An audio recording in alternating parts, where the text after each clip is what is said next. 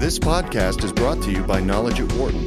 For more information, please visit knowledge.wharton.upenn.edu. From the campus of the University of Pennsylvania Wharton School, this is Knowledge at Wharton on Business Radio. Here's your host, Dan Loney.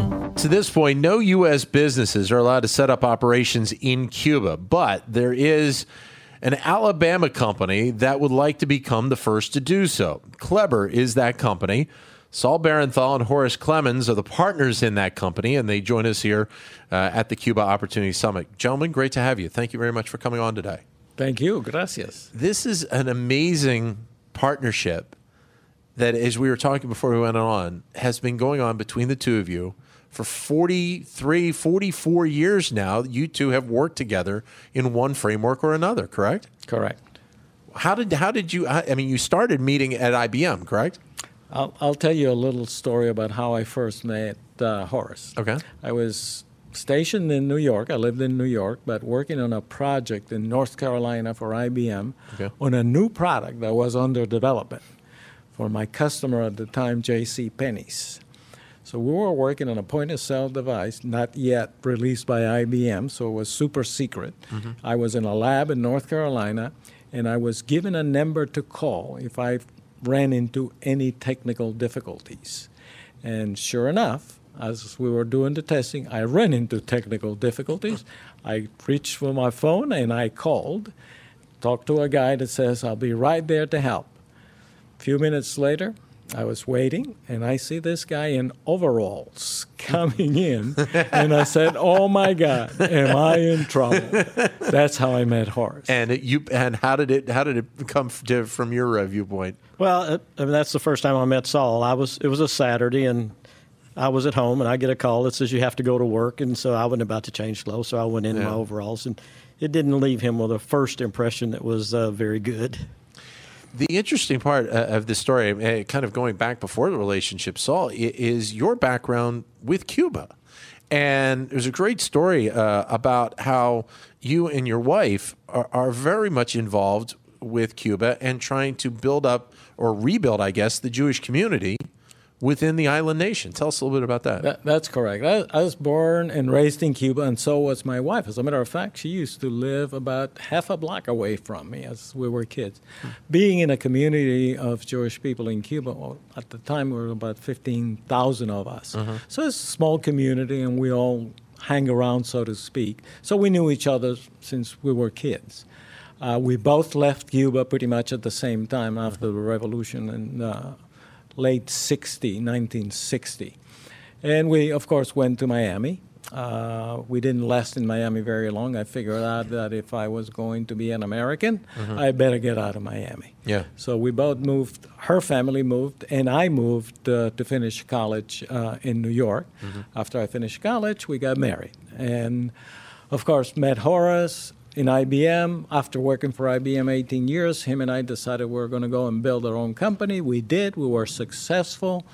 Sold it, retired, and then started again in about 2008 to travel to Cuba, mainly to see what had become of the island that we left, and, of course, to establish a little bit of some of the old relationships with some of the Jewish people in Cuba. Mm-hmm. We found a lot of need. We found a lot of people who were completely detached from the rest of the Jewish world. Mm-hmm. And therefore, we decided that it would be a good thing to start organizing groups in the U.S.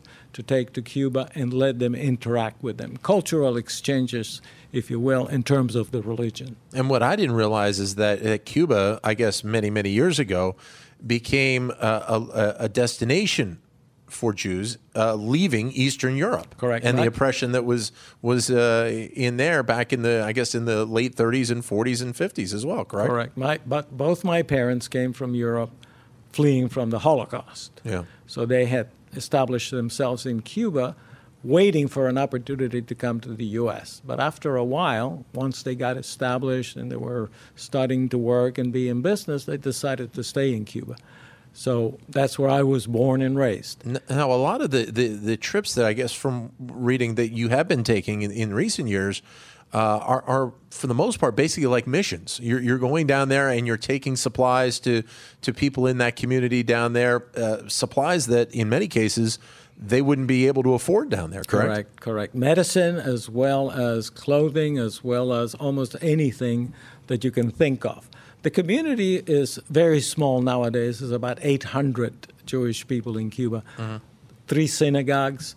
And in essence, what happens is that the Americans and the Canadians and the Panamanian Jews do go there and help them a lot in terms of some of the needs that they have. Right. The one thing that is missing us at this point is a rabbi. There is no such thing as a Cuban rabbi, and there is no such thing as kosher food in Cuba. Yeah. So one of the goals that I have yet to accomplish is the ability to bring to Cuba kosher food, which, of course, requires to have a rabbi to also go through the rites and everything else to serve it properly. So it is still a goal, and it is a work in progress. However, traveling there, I have met and have gotten a lot of good contacts in Cuba and learned a lot about the changes that had been going on in the island for the last few years, given the economic model. I got the opportunity to meet a lot of the professors in the University of Havana in the economics department, because I also organize groups from academics in the universities of North Carolina to have academic exchanges with professors on both sides as well as students. Right. So given the fact that I got some of that relationship, I started to understand some of the economic changes that were occurring in Cuba. And I always told Horace, one of these days we're going to have an opportunity to take advantage of that knowledge. And that's something that, Horace, obviously you're in the process of trying to kind of build out right now. But over the last few years, in hearing these stories of what Cuba is like, and I don't know if you've had, obviously, I'm guessing you've had the opportunity to go down there a couple of times as well. What has been your reaction? What have you seen in the island itself? Well, I think we all understand what the embargo has done to Cuba, at least from what we read. But going there and seeing what the embargo has done to Cuba is different from reading about it. So, I tell everybody, having served in combat in Vietnam affected my views on foreign policy. There's not much that I agree about that we do with what we do in foreign policy. I look at, how we trade with Vietnam and the business we do with Vietnam, and yet we pull away from doing business with Cuba. Yeah. And none of that really makes any sense to me. So, when Saul asked me he said, let's go do something in Cuba, there never were any doubts or any qualms about should we or should we not do business in Cuba. I believe we have a moral obligation to try to help improve life in Cuba because of the way we've treated them. Well, and in some respects, we, the United States is seen as the country that has a moral obligation to try and help anybody around the world. And I guess in some respects, for us to not do that with Cuba is letting a nation down that could certainly use the help, correct? Exactly my view. I believe that we can do a lot. I believe we are obligated to. I believe because of the relationship and what we've done with the embargo, that I believe if most Americans could go there and look at what we have caused, the pain and suffering we've caused that country, I believe we would have more people that would support lifting the embargo. So now he mentioned, go ahead, Saul. On the other hand, I just want to relate a little story of a friend of mine in Cuba, which I met in Miami. He travels back and forth to Cuba. He's a businessman. He's a cuentapropista, which is a private sector person. And we talk a lot about exactly what Horace was saying right now in terms of the relationship between the two countries. And from the Cuban perspective, he told me something that was, to me, very significant. He said, Cubans are in love with their enemy. Okay. Meaning that for 50 years, we have been considered the enemy. Yeah. And yet, they're still in love with the U.S. for what we are, for who we are, and for what we can do for them. So now you've had a couple of years now, and Saul mentioned you'll have an opportunity. And it appears like now you have that idea where that opportunity is in terms of tractors. And obviously Cuba is well known as an agricultural country. So first, how did the idea come up to want to try and do this project, being able to basically produce tractors down in Cuba? Well, I think some of it came from our shared experience in the previous business that we had in technology. We looked at what the IBMs and the big businesses were doing to their customer, trying to sell them what they had and weren't listening to the customers. And so I think a lot of it just came from, let's listen to what the Cuban people want and what does the Cuban government want. And in that agreement that Raul and Obama signed, I think it was fairly clear that agriculture is one of the key components. And so that gave us the starting point. So having been born in rural Alabama and walked behind a mule with my grandfather, I knew the starting point for agricultural improvement in Cuba was going to be very similar to the starting point for agriculture expansion in Cuba. So we've seen what happened when we went from the family farm to agribusiness. I believe they'll start the same place. I would hate to see them end up at the same place. So it's just as simple as being able to provide farmers in Cuba the opportunity to have a motorized tractor instead of walking behind a cow or a bull, correct? Yes. So how does that process go on? Because as we were talking before on the air, you have the approvals from Cuba to be able to get this started. Right now, what you're waiting on is the approvals here in the United States, correct, Saul? That is correct. The process that we have to follow in the U.S. is to file for a license from OFAC. OFAC is the enforcement aspect of Treasury Department in charge of the embargo. Mm-hmm. So they are the ones who regulate the activities. It was in December 17 when President Obama decided to open up two industries that are very, very significant of commerce with Cuba. One is agriculture, and the other one is construction. Mm-hmm. It was not something that they thought of just by coincidence. It is very important to understand that those two industries are very much related as collateral support for tourist industry in Cuba, which is the most important source of hard currency to Cuba. Mm-hmm. So the ability to improve production of agriculture in Cuba allows for Cuba to be able to feed the tourism that comes in. Yeah. And construction allows them to be able to have places for the tourists to stay in.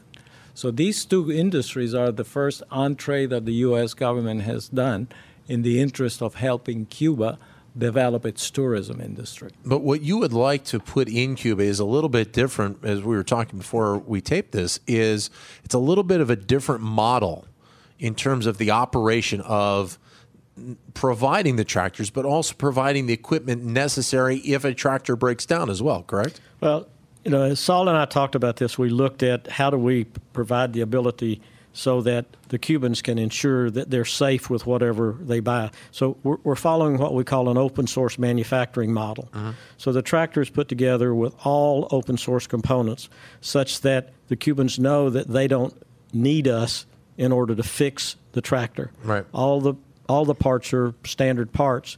So our business in Cuba is dependent on us continuing to provide quality service, not on a specific component. Right. So that way they can understand that we have to be pushed to strive for excellence to provide them the highest quality at the lowest possible price. Right. And what we're trying to get done is to use that model not just for the tractor, but for light construction equipment that goes forward. So we're trying to set up an architecture or a model that says, as you try to expand what you do, try to follow the open source model so that you're not locked into a particular manufacturer. Right, exactly. It's not like you would have to go to specifically say John Deere for every one of your pieces, your parts that you might need, or take your pick. Yeah. Which is obviously it's something very different.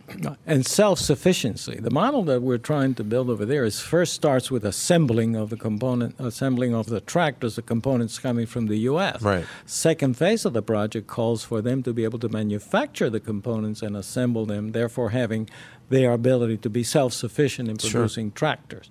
We then help them out as a value-add aspect of it in the phase 2 of the project, which is an electrical tractor that is charged by solar panels. Wow. So that is the second aspect of the project that we're intending for them to do. So once you get the approvals from the U.S. government, then what will the process be at that point? Building a facility down on the island to be able to get this production done? Correct. And this is where the technicalities of getting the license approved by OFAC are all about. One of the things that the regulations call for is for us to be able to deal directly with the private sector, not to deal with the Cuban government. Okay. If we're going to build a facility in Mariel, then the people who build facilities in Cuba, which are part of the government, would build those facilities. Okay. We went to Mariel, the people in Mariel that we interface with, and we asked them, what if we bring an American company to build our facility in Mariel? Would you let us do that so that we can show the people back in the U.S.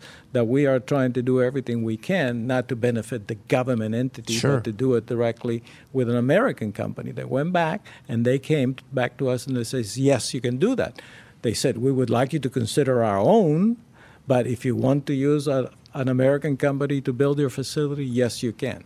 I say this because it shows that the Cuban government, the people in Mariel, are helping. They want us to do what we're saying we want to do. Right. The other aspect of it is Señorita Igarza, which is the director of the Mariel operation, has been on record several times in newspapers saying that the project that we're bringing to Cuba is not only attractive, but necessary for Cuba. Sure. Yeah. So they are very interested and are willing to do this. We are, on the other hand, waiting on the American side to give us a license for it. We're talking with Saul Barenthal and Horace Clemens, who are partners in the company Kleber, about building a manufacturing plant down in Cuba to be able to produce tractors for the island. It's very interesting because this is something that it does show the want of the Cuban people, of the Cuban government, to really affect change. And that is maybe a little bit of a stigma that I think a lot of people here in America have kind of held as a truth over the last 50, 55 years, that Cuba doesn't want our help. Cuba wants to be totally separate from us. And from what you're saying, it's absolutely the opposite. You will. I don't like to get into the politics, but even when the politicians talk to each other, Cuba and the U.S., you will always hear, we want to be treated with respect and dignity. Right. To them, it's very important that they are considered equals when dealing with other countries, but specifically the U.S. But what about also the fact that if you went to the people in Mariel and they made this decision compared to the Cuban government, that's a little bit of a shift as well, is it not? Well, it's a little bit more complicated than that. Okay. The approval process in Mariel is what I would call a very flat process. You go to Mariel with a project, you present it to them, they evaluate it to see whether it meets the requirements and it is something that they want.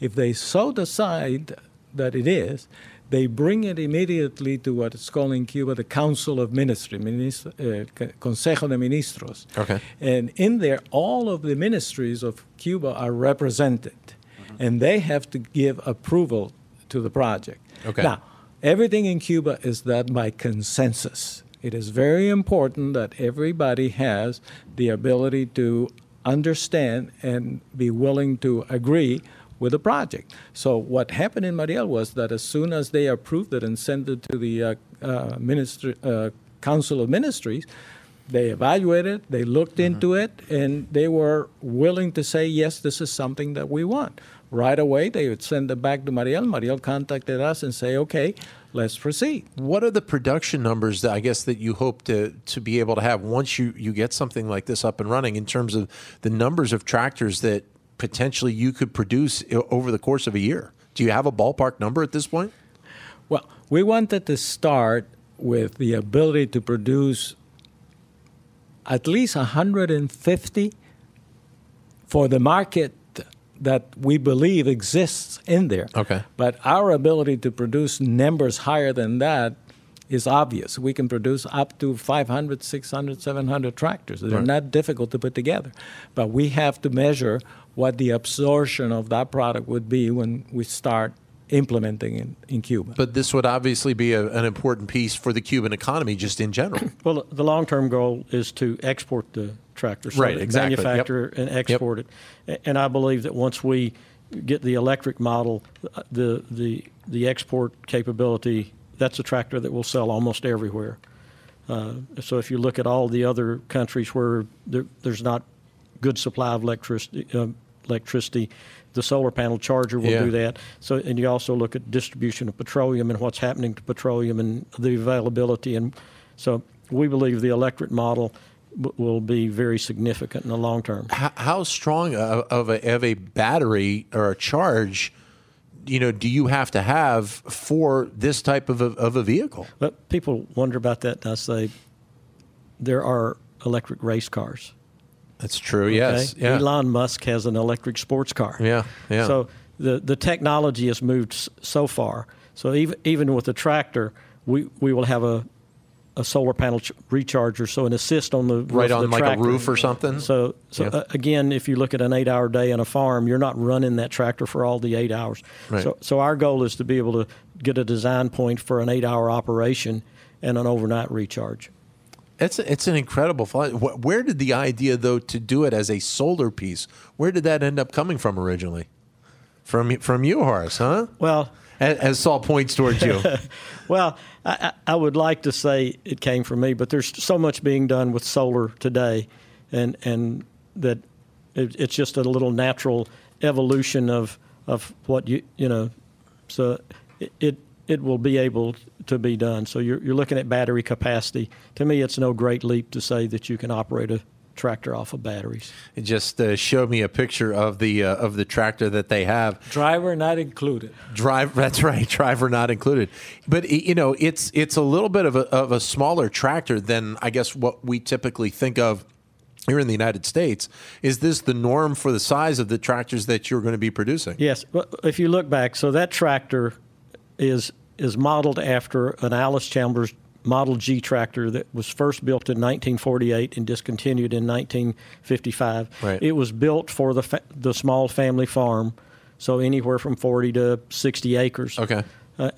Since it was discontinued, we picked that model because it is proven with brand name engineering behind it. Yeah. And all the patents have expired, so it's a model that we can just copy, which makes it easier for us.